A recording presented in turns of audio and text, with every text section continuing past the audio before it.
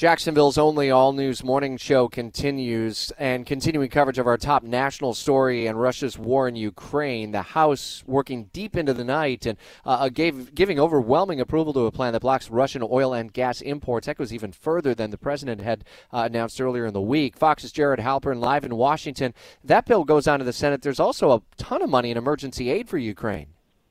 Yeah, two different bills. The Russian oil ban also includes some provisions that would require the U.S. Trade representative, our representative at the World Trade Organization, to sort of advocate for countries to remove preferential trade policies to Russia. So it does go a little bit further than, you're right, what President Biden had done with his executive order. The funding bill, $1.5 billion, and we call it an omnibus, a big government funding bill funding government through the rest of the fiscal year, so through September, includes about $14 billion in Ukrainian aid, humanitarian relief, military assistance.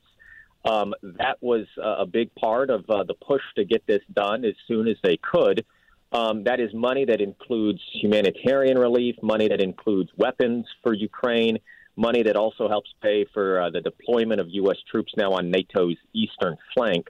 That will head to the Senate now later today. What was not included, Rich, and the reason that the House worked it late in the evening and not early into the afternoon as once scheduled, was money was stripped out for COVID relief that the White House had requested. An issue came up amongst Democrats, sort of an internal dispute with Democrats on how that money ought to be offset. A deal struck with Republicans had half of that money basically coming from unspent COVID dollars that had previously been allocated to some states.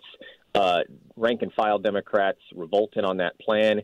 The resolution was to strip out all of the COVID supplemental funding from the big omnibus bill.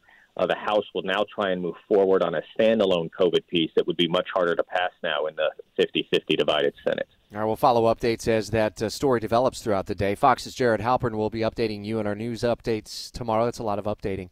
Tomorrow on Jacksonville's Morning News, live at the Players.